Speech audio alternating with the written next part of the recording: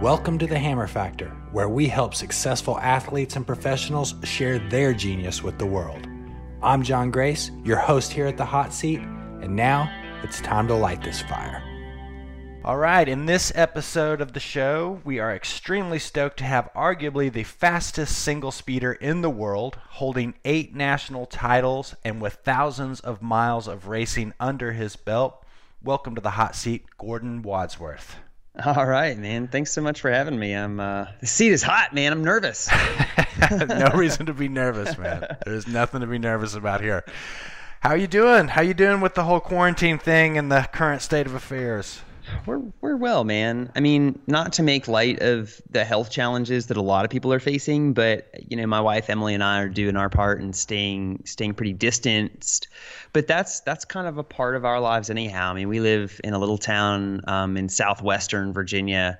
We live on a dirt road, and we don't see a lot of people unless we leave our little pocket to go out and see them. And so it's been kind of nice in its way to reconnect with each other a lot in our area and doing rides that we don't normally do this time of year.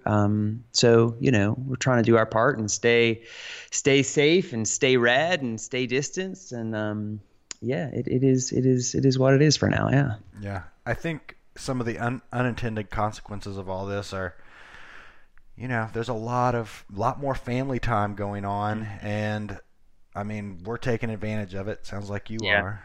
So. Yeah. Yeah, I mean, that's a huge, we all get so busy in our day-to-days that if we can reconnect with that, that's a massive benefit. I mean, sometimes it's easy to get caught up in the next thing. And when you take all those next things and you throw them out the window, I think it's good to teach us all to be present a little bit more. Yeah, in the moment. Cool. That's so hard to do too. Mm-hmm. Yeah, unless the whole world grinds to a halt, unfortunately. Very interesting. Before we dig into this interview, can you share something with our audience that most people don't know about you? Oh man, I there's a lot of days I don't think I'm very good at bikes. Now, how on earth is that? Yeah, I mean, we all, I didn't actually think about how I would answer that question. I thought I'd let that one come a little bit. We all have these moments of I won't say doubt, but I think we all have these times where we consider that we aren't, what do they call it? Like imposter syndrome or something, where you think that you're not, you're faking somehow. And I think everybody has a little bit of that, but I won't say that that's that, but, I'm a person just like everybody. I may ride a bike with one gear really, really fast most of the time, but there's definitely days that it doesn't always feel that way, and it doesn't always click. And the struggles of somebody like me who have been and seen a lot of places with the bike are just as tough, man. It doesn't ever get easier. You just go faster, is what they say, right? But yeah. That's something a lot of people probably might assume, but don't necessarily know. Yeah. I think as you labeled it, the imposter syndrome. I mean, it's easy to second guess yourself, no matter what level you're on. Yeah. So I think whether you're starting or been doing it for decades, it's easy to do that. How do you fight it off?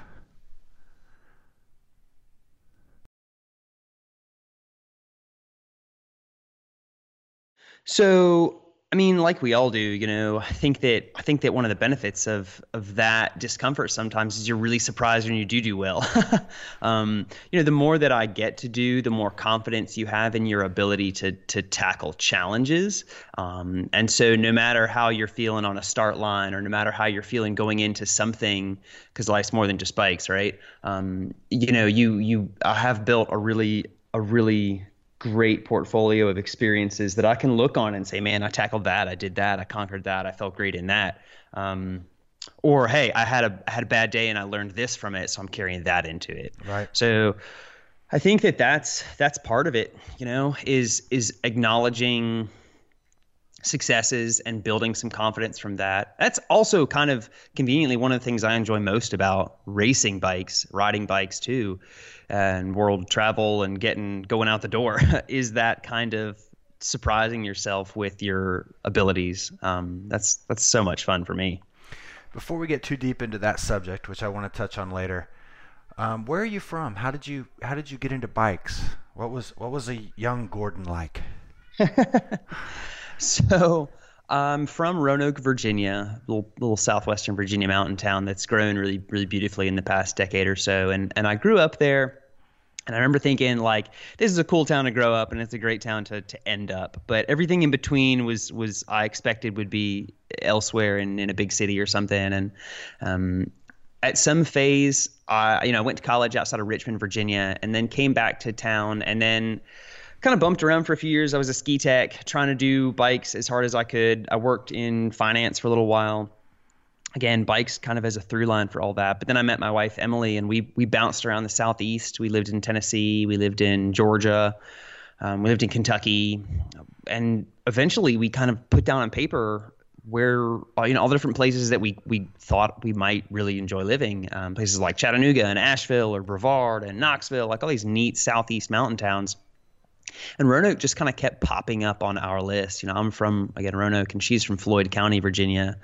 So when we looked at what we wanted in a hometown, Roanoke had it all. I mean, it had this great mountain bike community, this great outdoor scene. It's got tremendous trails and amazing roads and Blue Ridge Parkway and backcountry single track and all this awesome stuff. And so we came back, ended up back here, and love it, man. We live outside of Roanoke now in a town called Shawsville, on a little horse farm way tucked back in the boonies. We love it back here. It's beautiful up there. I know that country quite well.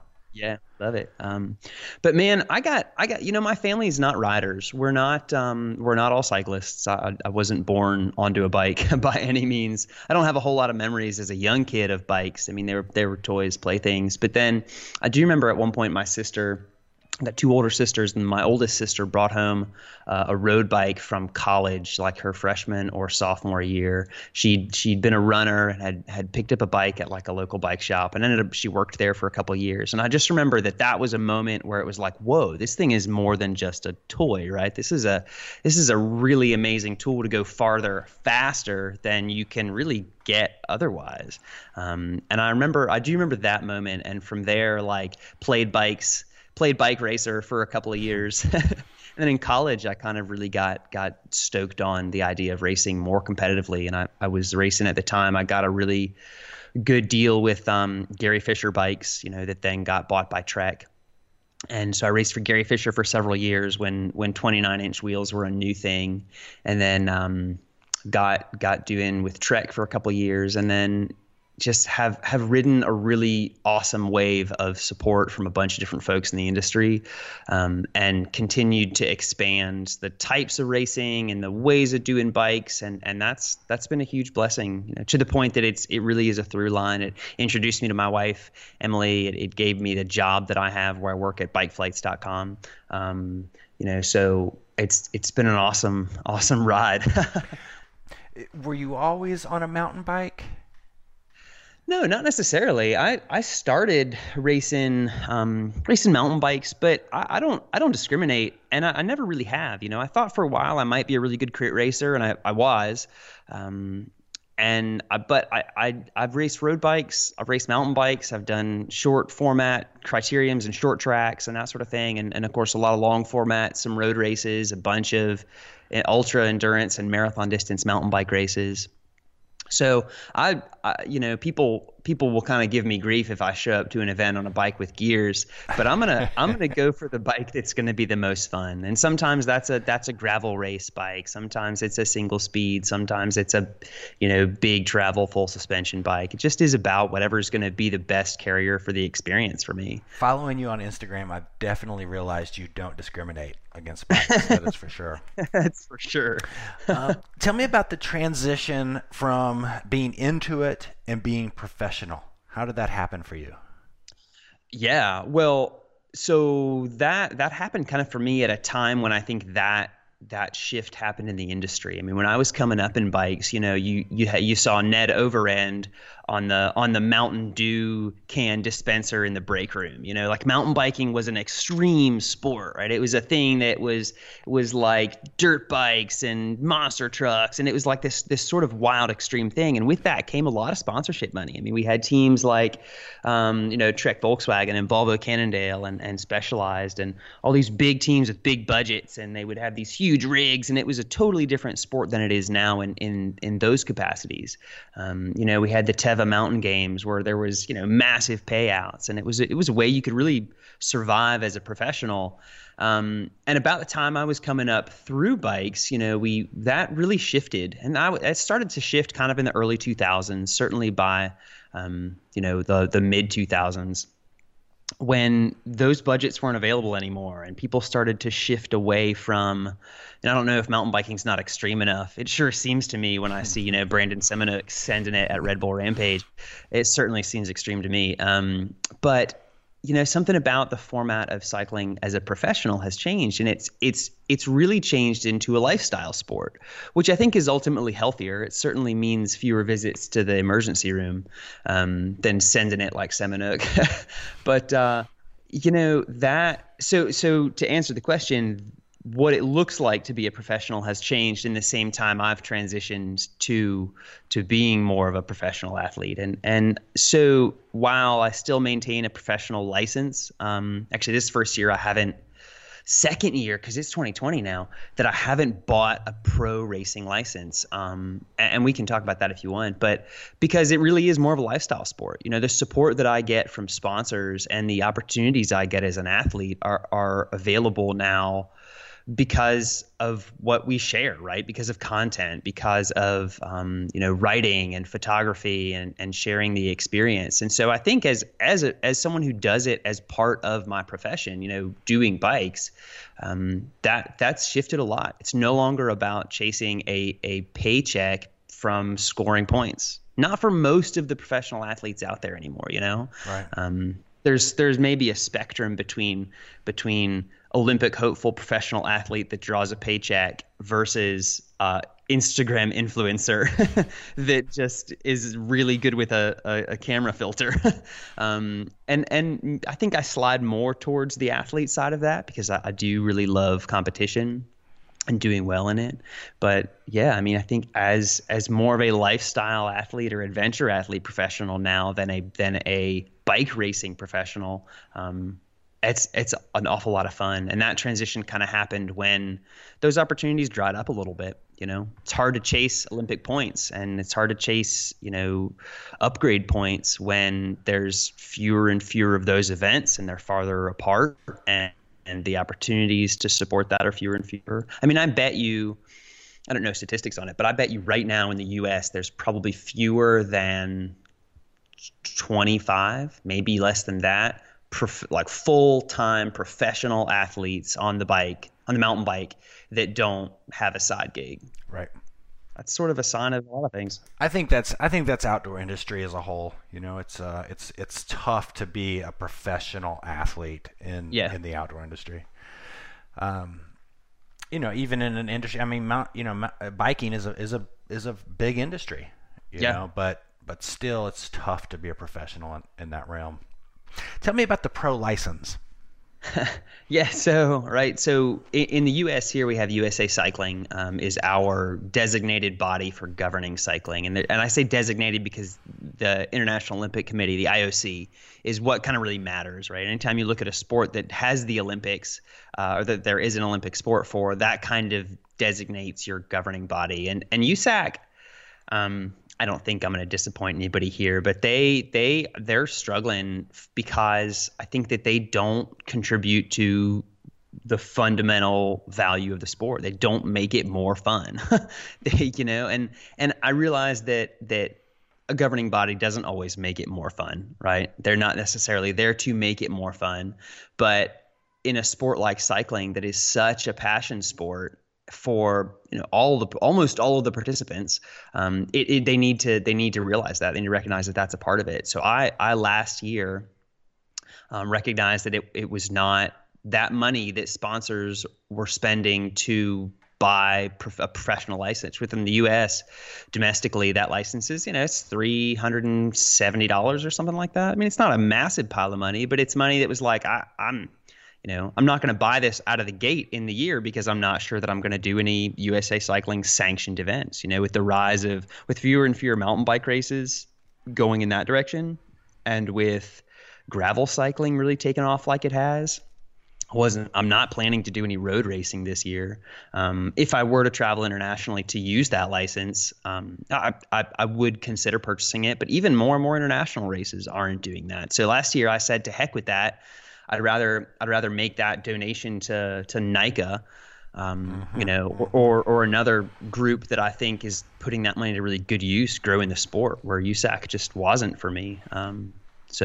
Yeah, for our listeners who don't know, NICA is the organization of, basically high school teams and things like that. National Interscholastic Cycling Association. And they have amazing youth support through middle school and high school level. And I think they do it in a way which reflects the absolute best parts of the sport. The bike is such a carrier for life lessons, and they do an awesome job of presenting those too. I mean, some of the NICA leagues are thousands of kids. I mean, they'll have race weekends in any of their member states that are 1,000 kids.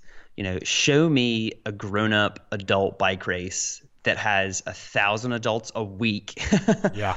And in any state, and it's like, this is what it's about, So NICA's where it's at, definitely.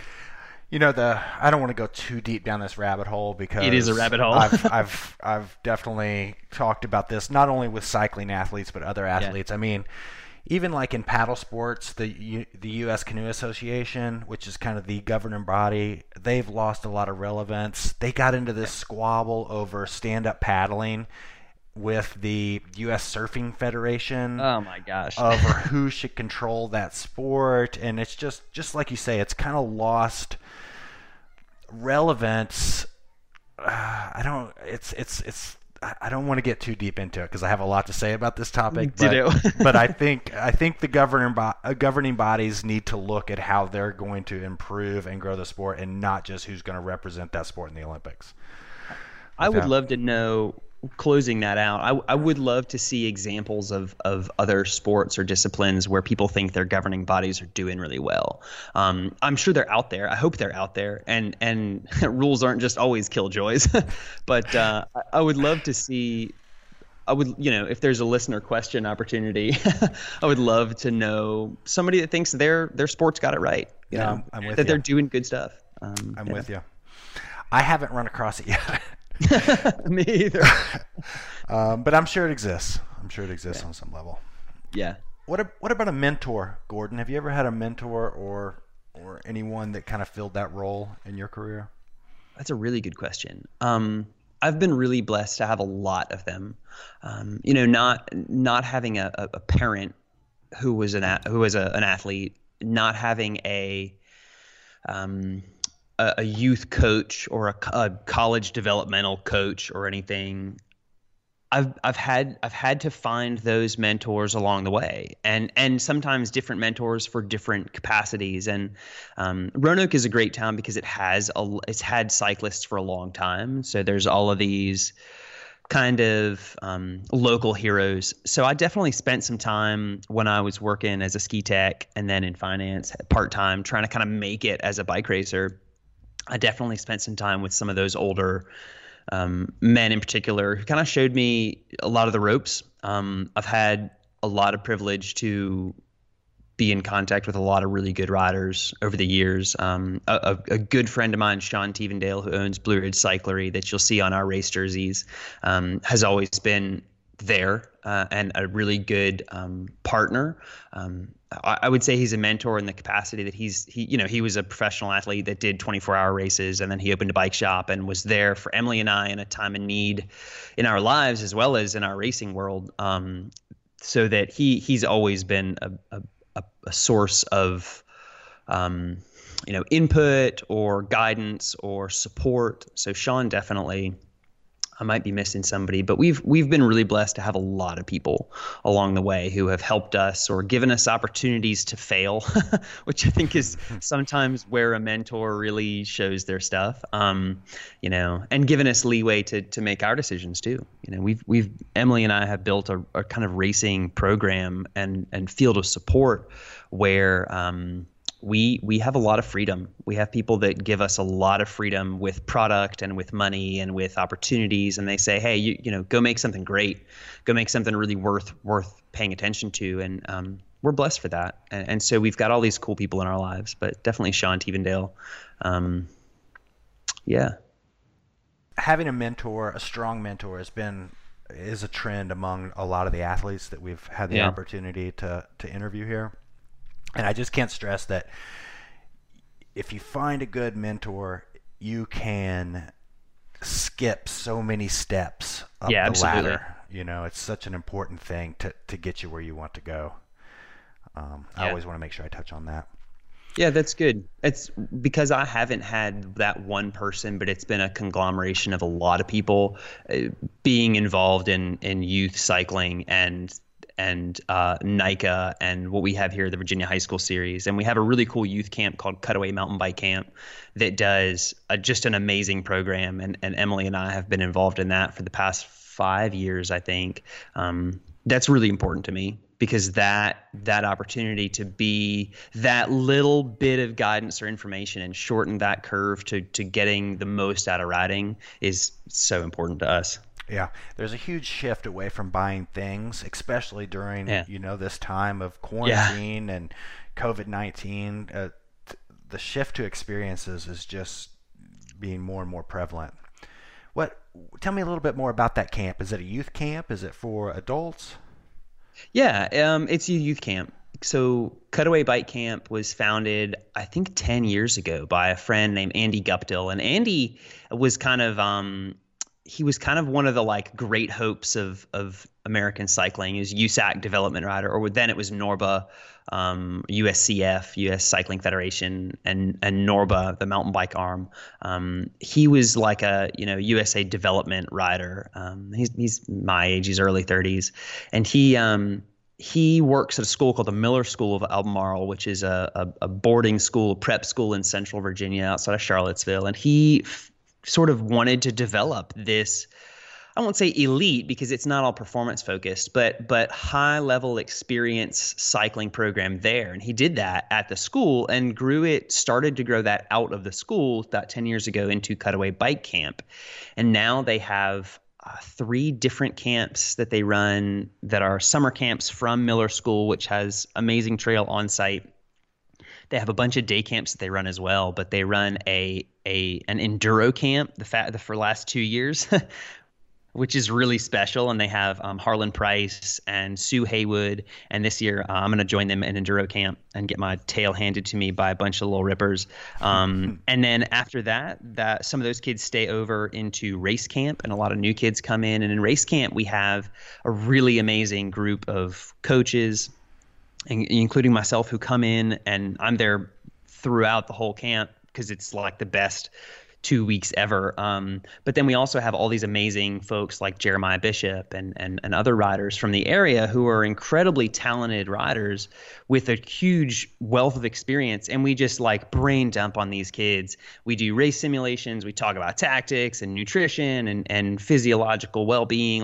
We do all of the geeky racer stuff. And then and that's a weekend camp at Miller School. And then we do a travel camp, which is really when the fun begins, because we take off the race jerseys and put the baggy shorts on, and we go and we experience all these amazing areas in Virginia. And the eye-opening moments for these kids when they realize that mountain biking isn't just race numbers and circles and pocket parks. It is big backcountry rides in the George Washington National Forest. It is Stokesville, Virginia, and sitting in creeks after your ride. It is riding ridges in Douthit and touching West Virginia when you started your ride in Virginia. And it's just it's such an eye-opening experience. And these kids realize wow, this thing, right? Speaking about things and experiences, this thing in the form of a bicycle is a tool for so much experience, and and every experience is different. Whether it's the same lap of your pocket park or whether it is a totally big epic mountain ride, it is never the same experience twice, and that's I think what makes it really special. So Cutaway Bike Camp is something that's near and dear to Emily and I both, and is such a cool experience for those kids. And some of them, now that Andy has broken it up into enduro, race, and travel camp too, those kids really can get exactly what they want out of it. And kids aren't coming to race camp that just want to do bikes, and they're not coming to travel camp if they want to race. And I mean, some are, and that's cool. But it all the options are available, and I think that's so cool. And Cutaway Camp, I think, is unique and really exceptional. It's one of the best organized camps I've ever seen, but it's also not unique. There are other programs like that around, which is super rad. I want to go back. I mean, as a counselor, it's like the best week ever for me, best 2 weeks. Like, this is literally what I want to do every day. So, how many kids go to this camp? They're limited a little bit. They have enduro camp is pretty small. There's a little higher risk there. So I think it's like 30 or 40 kids. Race camp, they get closer to 100 kids. It's usually like 70 to 85 kids. And then travel camp is limited because we travel, right? So they have this group of Sprinter vans that they pile all the kids and bikes in. It's pretty bougie going down the road. But that one I think is more like 50 kids. Right. And it's not a cheap week, but it's not an expensive week. I don't know the cost, but I remember looking last year and saying, like, value for money, especially when you compare it to other summer camps, because good sleepaway camps are expensive. Mm-hmm. It's a solid value, and they kit the kids out too. They get all this custom swag, and they're like, it's radical. Yeah. What about, this is going off script a little bit, but there's some cool things you touched on here I want to kind of dig a little deeper into. What is that? Tell me about the gratification you get from coaching. Oh, man. So first off, selfishly, it's just really fun. Kids are awesome. I'm high energy. Kids are high energy. I love going to sleep tuckered out at the end of the day, mentally and physically, and that'll do it.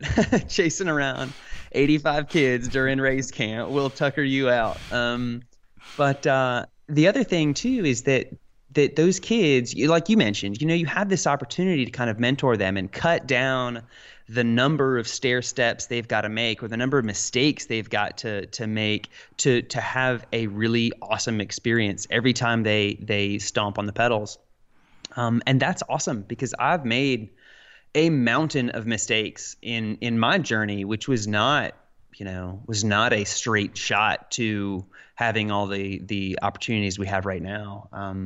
And if I can cut that down for somebody and have them have a more direct line to the best possible experience, then that's great. I mean, making mistakes is an important part of life, but cutting that down for kids and showing them how to have a good experience, or being there when they do make a mistake to kind of pick them up and say, hey, that happened. It's okay. We can cry about it for 5 minutes because we're kids, or because we're adults, and sometimes we need a good cry too.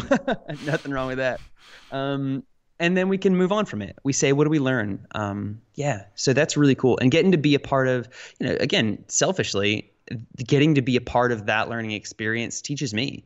I get to hang out with, Jeremiah, who's a really good friend, or Ben King, who's a national road champion and Tour de France and Giro d'Italia competitor. I mean, I get to hang out with these guys who I seldom get to see, and I rarely get to ride with casually.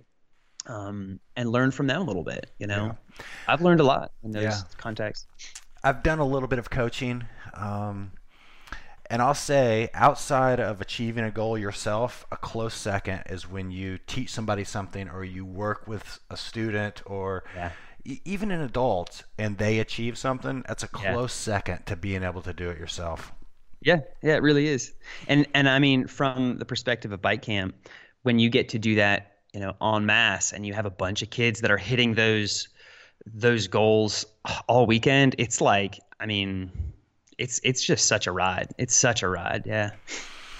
Shifting gears, we touched on it a little bit as far as some trends in the industry, as far as the Pro Tour and, sponsorships and whatnot. But what about technology and bikes and what are you seeing going on right now? Bikes are so good right now.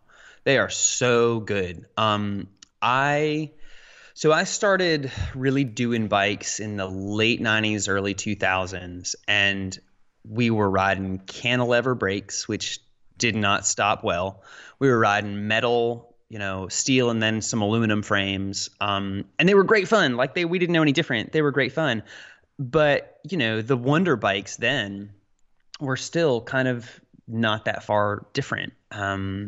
Now, the bike you have 20 years later, man, you can go into Blue Ridge Cyclery or the Hub or Sycamore Cycles down near you, and you can spend $1,000 or $1,500 or $2,000 even if you want to get exotic, and spend that on a mountain bike and get such a good bike. And it's going to have a good suspension design. It's going to have good brakes and it's going to be pretty lightweight. Stuff's going to last. I'm totally impressed by bikes right now. I race for Pivot Cycles and Industry 9 and a couple other really amazing brands. And sometimes I'll lock into a bike to go out and do a training ride. And I'm like, man, I'm so blessed. This bike is a rocket. Their bikes are so good and they're so capable. And we now see, bikes that can do big drops and hits that are also 22-pound full suspension race bikes. And it's like, that is unheard of. And on the drop bar side, you have these gravel bikes. I mean, my Pivot Vault is my go-to drop bar bike for most of my riding, and that thing rips single track. And it's 19 pounds with a bunch of gear on it. Like, they're amazing. And to me, what that means is that we can focus on the experience. And I think that's so cool. I did a race last fall called Unpaved, which is a gravel race. I came right home from Single Speed Worlds in Slovenia, and this race was going on, and a friend puts it on, and so I kind of was like, "Hey, you got a spot for me?" And I went up and raced this thing, and I remember standing in the dark waiting for the start. There's about 1,000 riders, right? This race has gotten big. And I remember looking around, and the guy over there next to me is got jean shorts on in a non-ironic way.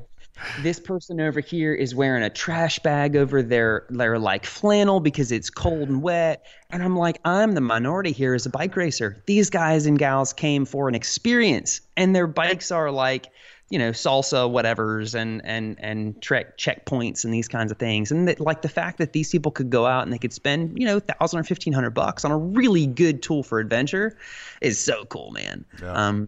On the high end, we have electronic shifting. We have my Pivot Mach 4 SL has a Fox Live valve that adjusts like a Formula One race car. 5,000 times a second, it's tweaking its valving, and it's being optimized. And it's like, these bikes are so good. Yeah. I get a new bike about every 5 years. I'm one of those people who re-ups about every 4 or 5 years. And every time I get a new bike, I'm just blown away compared, because I thought I had it good before. You go from the Jeep Rover to the Space Shuttle. Exactly. Every time. What's your take on e-bikes? They're all right. So they're Go on. I'm sorry. I love asking this question because it's a good one. It's polarizing for a lot of people. Mm-hmm.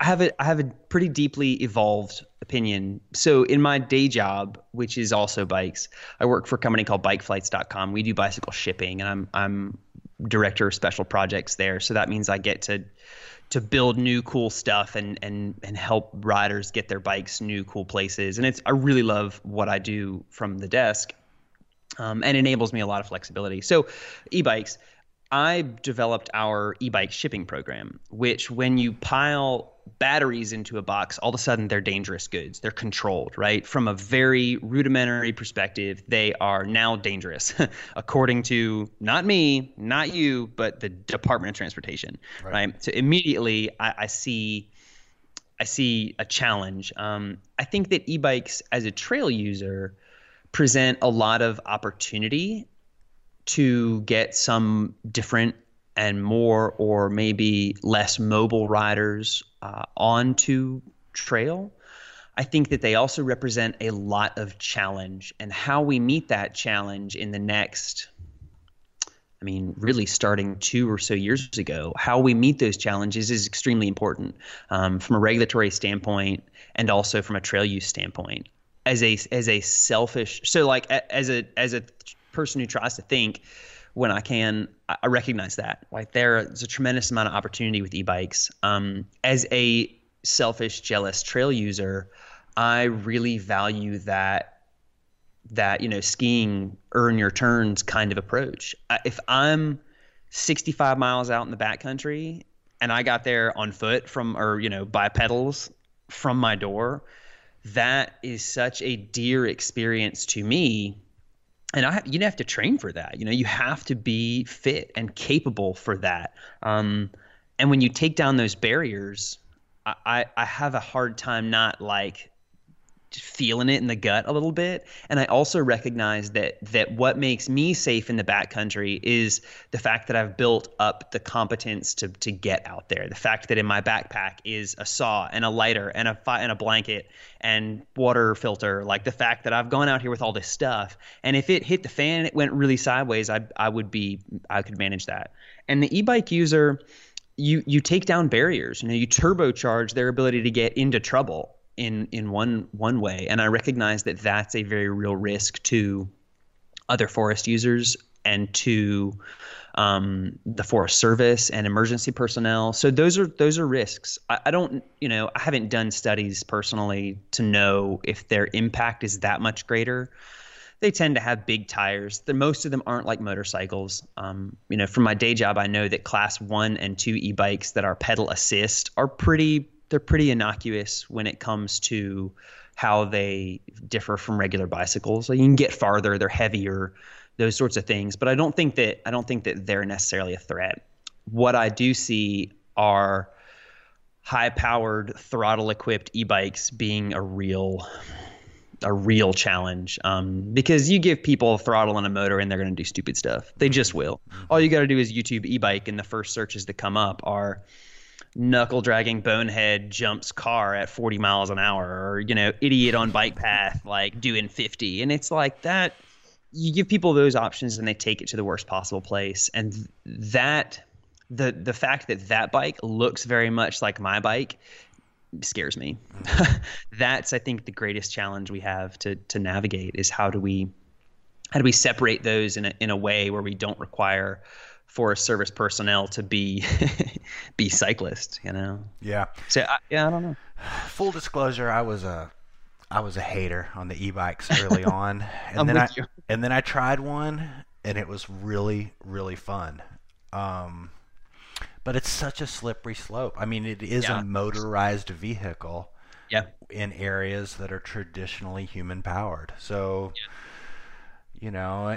obviously there's a demand for them. The lithium ion technology is not going anywhere, but it is a slippery slope. It's going to be interesting to see how that's managed and the way it,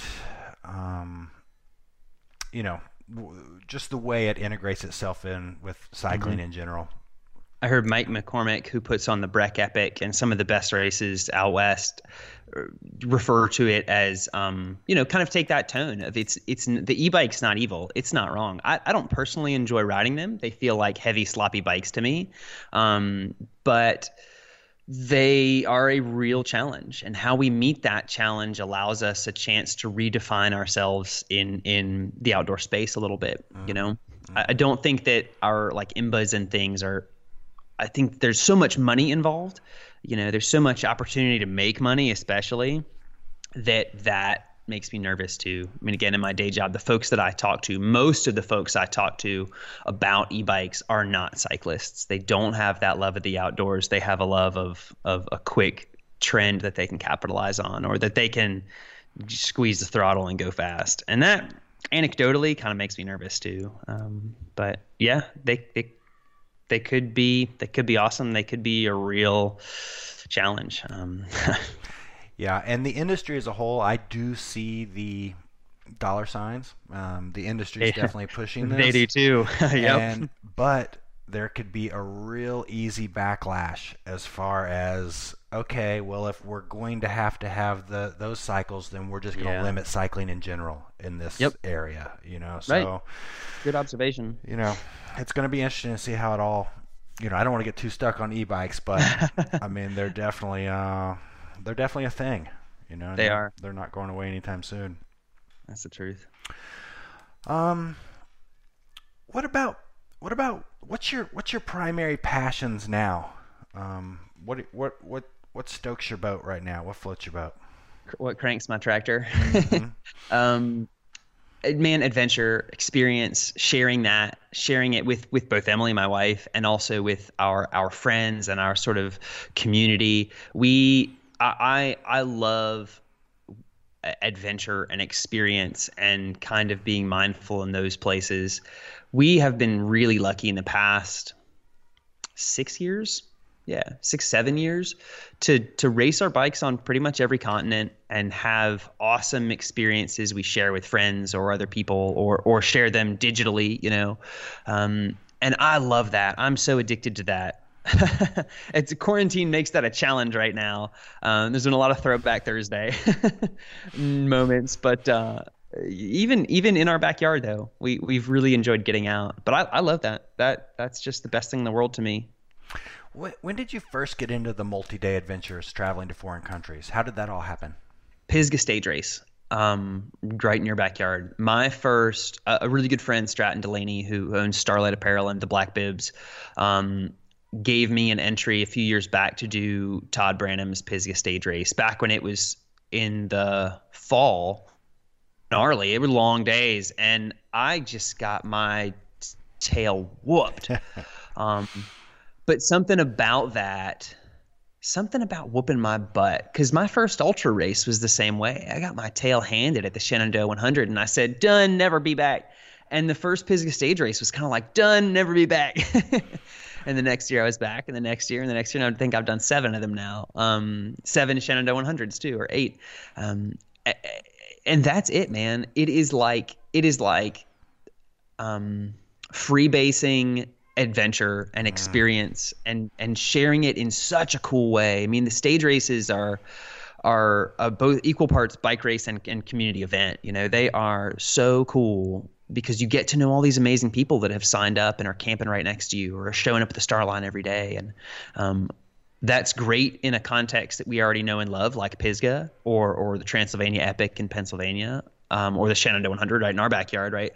But when you take that and you pick it up and you drop it in, the jungles of Brazil, or you pop it in the southern islands of New Zealand, in the Southern Alps, or, freeing Africa, Emily Thomas Turner and I went to Africa 2017. And you all of a sudden you realize, people are not so different. People are invigorated by the outdoors and challenges and adventure. They want to share with each other. They want to challenge each other sometimes. But when you get to share those experiences with other people, it is the most enriching and world expanding and shrinking at the same time experience. And that's addictive. It is so addictive.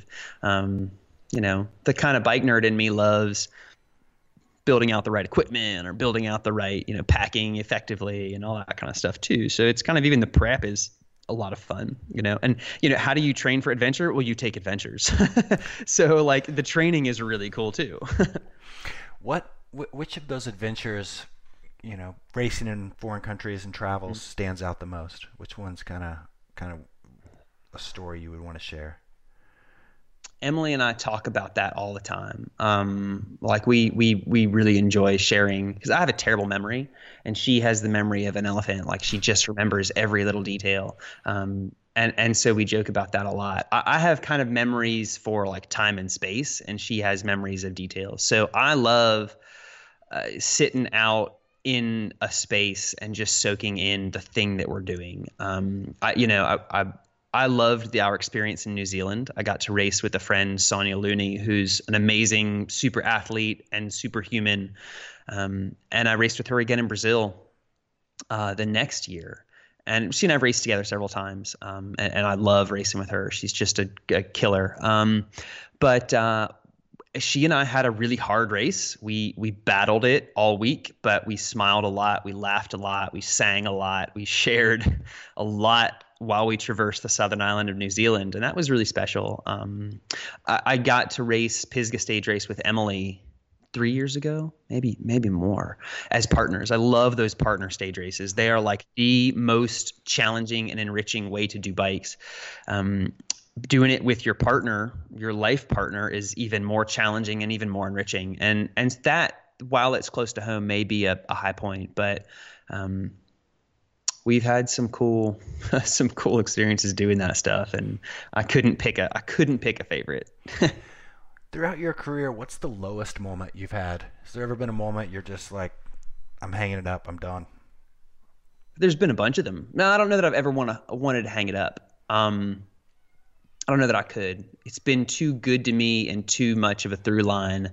And there's always a new angle to enjoy this thing called bikes to me, whether that's in the industry or it's as an athlete or it's covering something for media or whatever. You know, there's always a new angle. It's a new type of bike, right? And maybe I'll be an e-bikeist next. There have been injuries that have been really challenging. When I was trying to get that sort of pro racer traction, I had a really nasty IT band injury, which I have a history of. I have some hateful muscles and tendons sometimes. And that took me off the bike and for months. And I had another little bout of that in spring of last year. At the same time, Emily had broken her leg. You know, she'd crashed and broken her leg, and she was off the bike and totally incapacitated when she should have been enjoying her first summer break since she works in academia. And it was like, here, I was just laid up. Now you're laid up. God, what are we gonna do with ourselves? So I've had a couple of those moments, and they've always been new and challenging, and I'm so high energy that I'm a feeler too. That gets me into trouble, but I feel and I emote with stuff, and that makes riding an injury wave really hard sometimes, particularly when my partner's injured too. Like it's tough. Yeah, it's health is wealth. It's uncanny how many industry or athletes we talk to who have had such hard times with injuries. Yeah. It's definitely uncanny how that can bring you down. On the one hand, it seems a little bit petty, and I recognize that. And when I had an IT band injury, that's like an overuse injury, right? Like, boo-hoo, I worked too hard. I had too much fun, and now it hurts. It's definitely not like that. But it is... Yeah, you kind of feel like that's part of that experience as an athlete when you have that injury. Is like, man, I'm bummed because I can't do the thing that I get this thrill off of, but I'm also bummed because like I'm not permanently incapacitated. Like I'm not in a wheelchair. I'm not, there are people that have it so much worse than me. I shouldn't feel this bad. Like there's a lot that goes into that. And I don't think that that's to be judged or to be hard on ourselves for.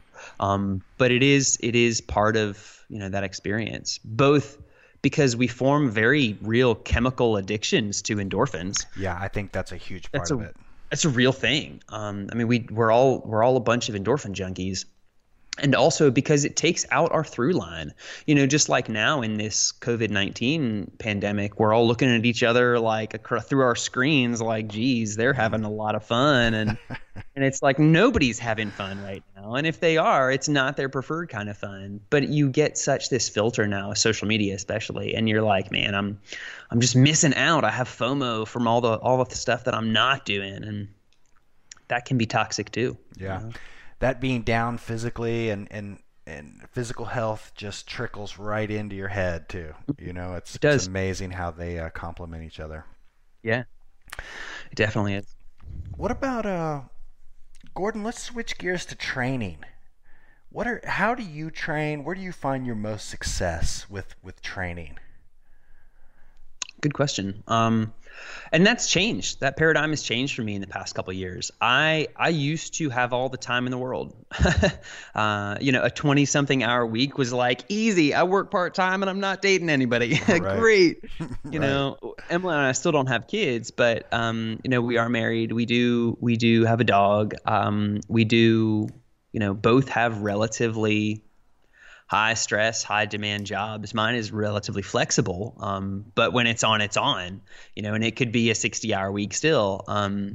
So I used to be able to get that volume, and I built myself into a pretty good rider with that base of volume. And then about 3 years ago, the tables turned and my job started getting serious. Emily and I planted ourselves and started building a life a little bit more. And that time was compromised.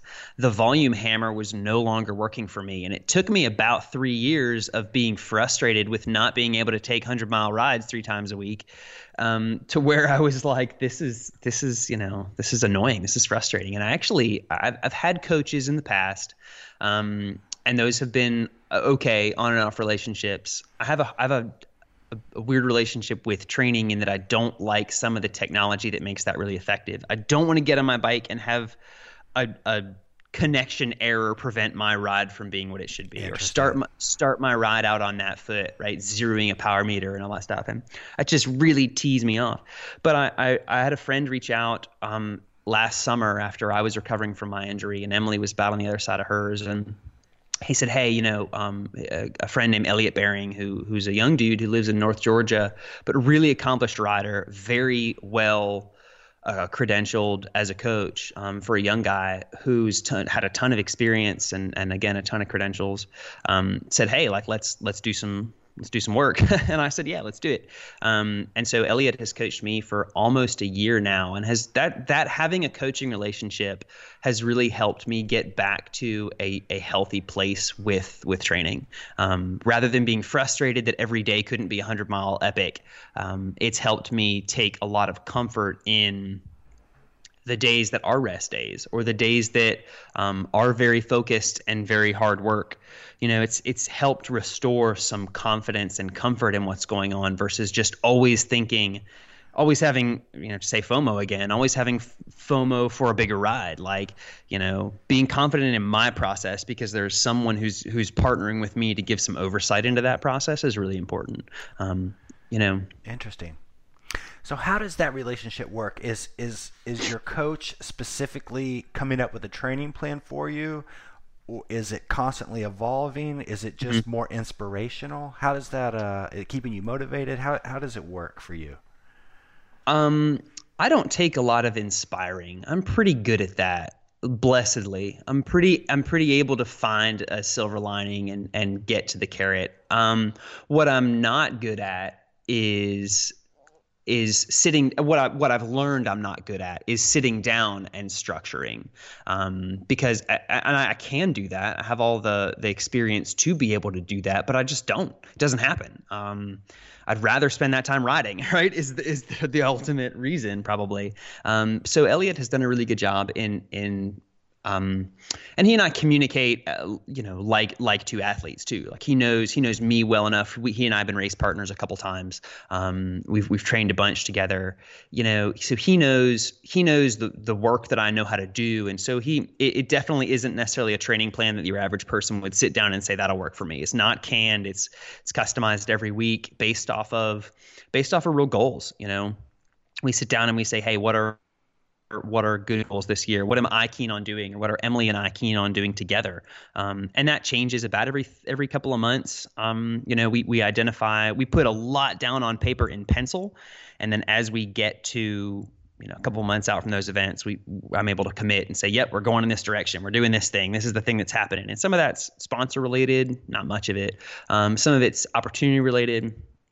Some of it gets tossed in the trash bin because of a COVID-19 pandemic, but it's totally tweaked and customized and tuned, and we use all the regular tools that other athletes will use, like Training Peaks and all that kind of stuff. So, but it's been good. It's been really healthy for me to restore that confidence to a training cycle. Right. What about on the level of accountability? I'm pretty good there, and I don't, it's nice to have somebody that sees that I did or didn't complete, but but I'm pretty good after 20 years doing it. Right. If it's in the book, if it's in the cards, if my body can do it, it's going to do it. And sometimes even if it's not, it's going to do it to my detriment. But accountability component is nice, but I've never felt like that was.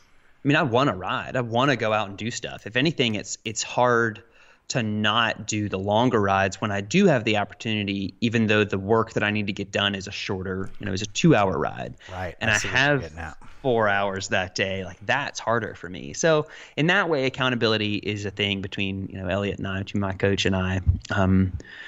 But as far as, man, I really need to ride today because it's on my schedule. Like Emily, on the other hand, she also coaches with Elliot now, starting recently, and her relationship is very different because she doesn't have that wealth of experience where she knows all about different thresholds and different intervals and different teasing out different results from the body or working different systems. So for her, the accountability is really good. It's really good. She works a hard job, and so that's important. At the end of the day, she comes home and she's like, man, I don't really want to ride, but I need to. If this goal at the end of the month or in 2 months is real to me, and it is, then this is the step I can take today to get there. And that's important. That's, Yeah, I've seen some coaches really be instrumental in some breakthroughs for some athletes. And I always find that dynamic interesting. And like you say, everybody has a different relationship with their coach. They get different things out of it. I love hearing what that is. And there's different coaches for different times in your life too. I think that's also important. People tend to think, my coach and I just aren't jiving. Like, that's okay. That's cool. I mean, there's sometimes there's bad coaches and good coaches, objectively. There's a lot of coaches out there. Not all of them. And race results do not indicate coach results. Yeah. I'm the first one to say that because there's a ton of clueless bike racers out there. There's a ton. And some of them are real fast. Good observation. What about you personally? Has there ever been a breakthrough in performance where you just had that aha moment? And if there was, if you can pinpoint that, what do you attribute it to? I know that in 2012 through 15, I was able to get a lot of volume, just ride a lot. In a sometimes structured way, sometimes not. And that, dude, I joke sometimes that I've been cruising on 2014's volume for 6 years now. At this point, it's not even true, but it feels like it. I don't know that there's been one single moment. There have definitely been, I mentioned the Shenandoah 100. There have definitely been moments where I realized, I was pretty good at that. And it felt pretty natural. And it was easy to build for and easy to complete, or manageable to complete. There've been those times, and a lot of times they're hard events. I kind of joke with Emily sometimes. I did the Mid-South, which is a huge 3,000 rider gravel race in Oklahoma. I did that a few weeks ago, and I joke I was the first adult to finish. I was fifth overall, but there were 3 world tour riders in the pack, and there were cyclocross world champions, and there were all these amazing, super gifted athletes that, because the day was just so damn hard. I mean, it was just endless clay, mud, and just really hard going. I have this gift of being able to push through that stuff, that whether it's mental toughness or physical endurance, I have this gift for that. And whenever those moments happen, those are kind of aha moments. Those are like, man, damn, I like that.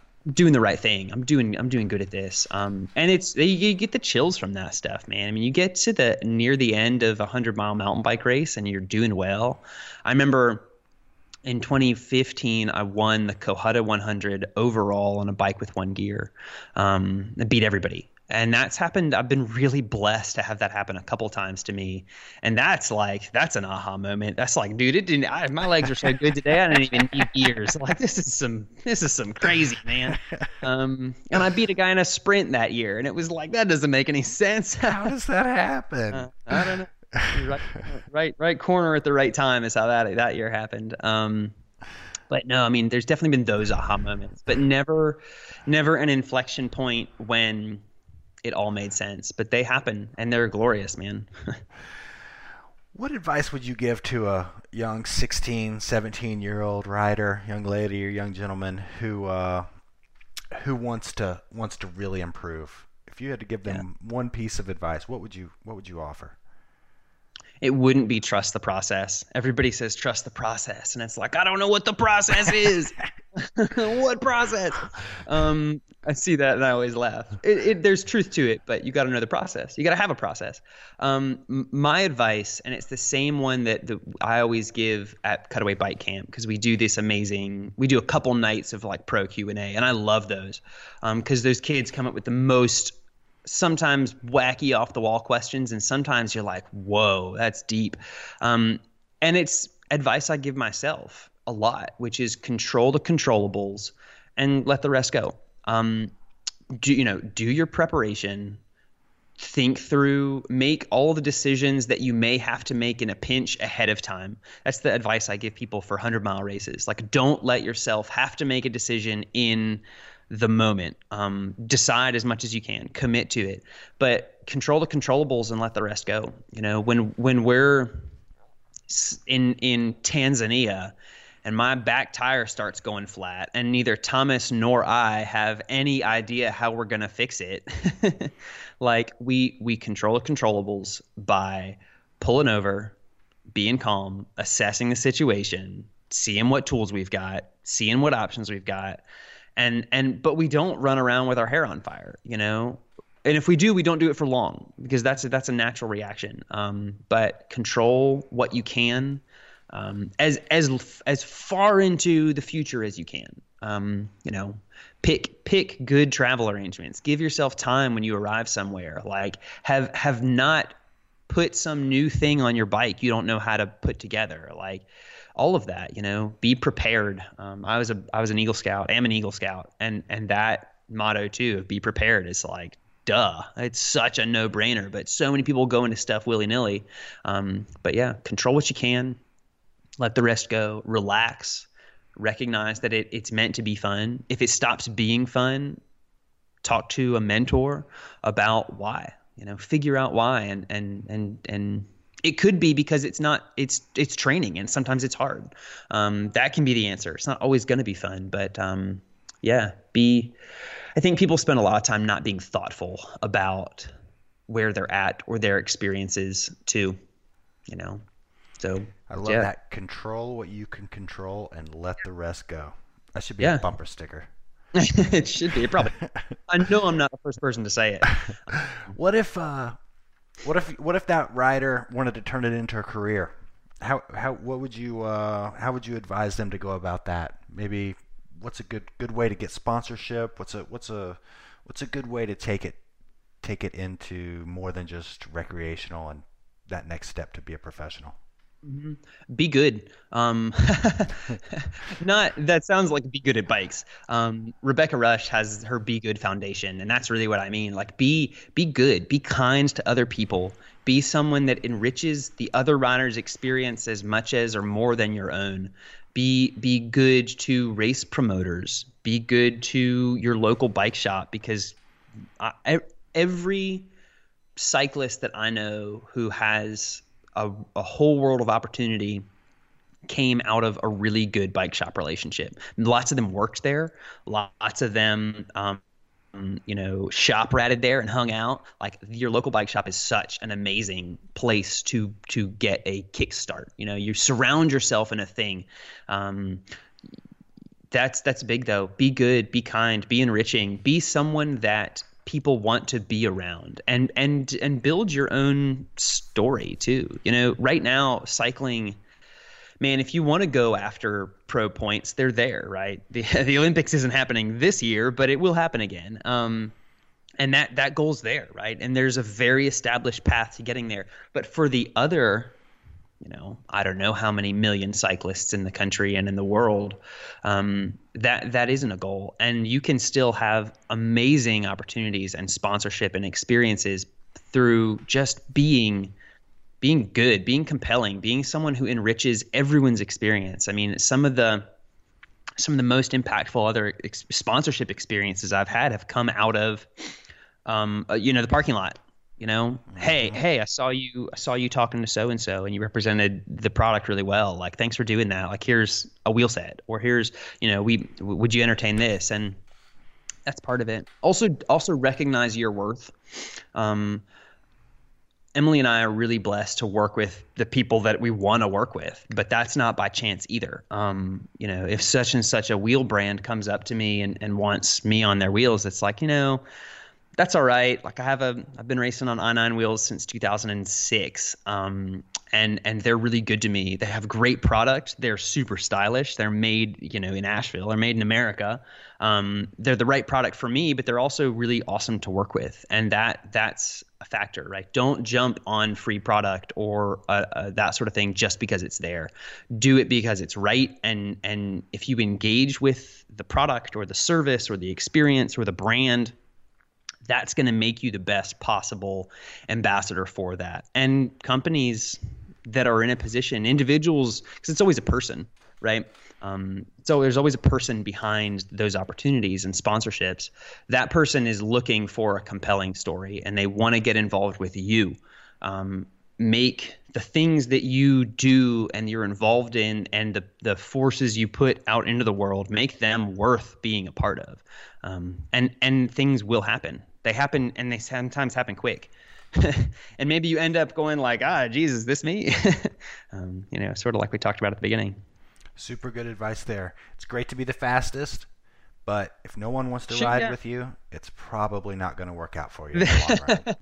And there can only be one fastest too. Yep. Yeah. Yep. So, no, for sure. Very cool. What are you up to now? What's the rest of your 2020 year look like? I know it's definitely probably not what you had planned back in January, but what are you looking at right now as far as your schedule? I grew a really cool mullet. I grew a mullet. It's pretty happening. Right now, man, we don't know. I'm talking to other event promoters and friends and athletes, and a lot of us took kind of a couple weeks away from the bike because all of a sudden the goals that we'd had were just poof, gone. Nobody knows what the next couple months will have, but we'll control our controllables. Yeah. We're being told to stay home and not be in large gatherings because that risks spreading a virus. We're being told to, stay close and stay near our families and that sort of thing. And that's, we're doing a lot of that. We planted an awesome garden. Our garden's going to kick it this year, man. It's going to be so good. Cause we got tons of time, but, we're riding a lot. I'm probably going to come into the whatever race there is pretty fit, cause it's been a really good spring. Emily and I put on a gravel race that was supposed to happen April 11th. It did not, and that was a bummer, but that just gives us another year to plan to make it really awesome, called the Appalachian Journey. We just get another year to plan to make that really awesome. But we've got some cool content stuff with sponsors and partners and friends that we're trying to work on. A bunch of stuff like this, doing a podcast with you that's really fun, time to share and reflect and grow. What else are we doing? We've been riding a lot. It's been cool. I really like riding with my wife, and she's been getting faster and stronger, and that's super fun. I do hope that we can race some this fall because that community is strong and it's healthy. And I miss that. I do miss that. I'm an extrovert enough to really want and need that. Yeah. What's the condition of the National Forest and whatnot up near you? Here in Pisgah, they've closed down several roads and several trails. Are you seeing any of that? The riding around here is no good. Don't come. Not really. We have a ton of national forests. We have the George Washington and the Jefferson National Forest and a bunch of state forests around here. And fortunately, that riding is not as marketed as the Pisgah stuff is. So they have not had to do any large scale closures. There's some parking areas and things which are closed. And I think that's prudent because that's really where the risk is, right? Is not your snot bubble that you make on the trail as much as it's your snot bubble you make in the parking lot. Ew. So there's a bunch of parking areas that are closed. There's, the Appalachian Trail is closed. to traffic. But the riding is still open, and we have so many amazing. I mean, Emily and I took last weekend. We took a 65-mile road ride, and we just kind of took our time, explored some new roads, and I clocked 42 miles where we did not see a single car. Nice. You know, that wasn't like parked somewhere. And I was like, this is just like crazy cool. So we're working really hard to try and find some of those rides, like get the place we've never gotten and check it out and see some things we've never seen. And we've enjoyed that. So it's open, it's ripping. We had an early mellow spring, and so we've been riding a lot of backcountry stuff that we can't normally ride in the summer because it's covered in stinging nettles and just sweaty hotness. Yeah, it's open for solo business. Nice. Well, I'm about to the end of my show notes here. Is there anything we missed or anything you'd like to add? This is great. I've listened to a bunch of your episodes, and I really enjoyed the Tristan Cowie one. He's such a strong dude. He's such an awesome a strong guy, huh? Yeah, he's such a strong character. I love him. He's the greatest. No, I mean, sounds like I was a rolling advertisement for Cutaway Bike Camp, which is cool. There's people who have kids that do that stuff. Cutaway's rad. I'm most looking forward to that in the next couple months because it's in July, and I'm like, oh man, I sure hope we can do bike camp. No, get out and get a bike. Spend time doing that with family. That's great. Throw out some sponsorship plugs here before we wrap this up. So I mentioned Blue Ridge Cyclery. I'm strategic about that, John. I'm efficient with that. So I mentioned Blue Ridge Cyclery. Awesome couple of bike shops in Charlottesville, Virginia. I mean, we travel from Roanoke to go up there, and we need something because it's such a good shop.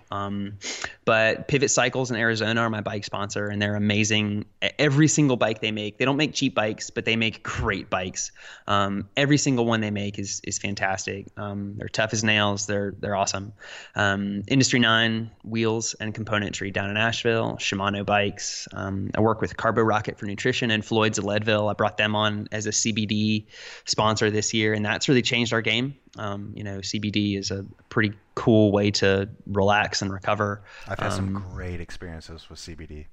I hadn't really had any until this year, and a friend reached out and was like, "Hey, would you try some of this stuff?" And I said, "Sure. You have a good rep." So I did, and they're an awesome partner now.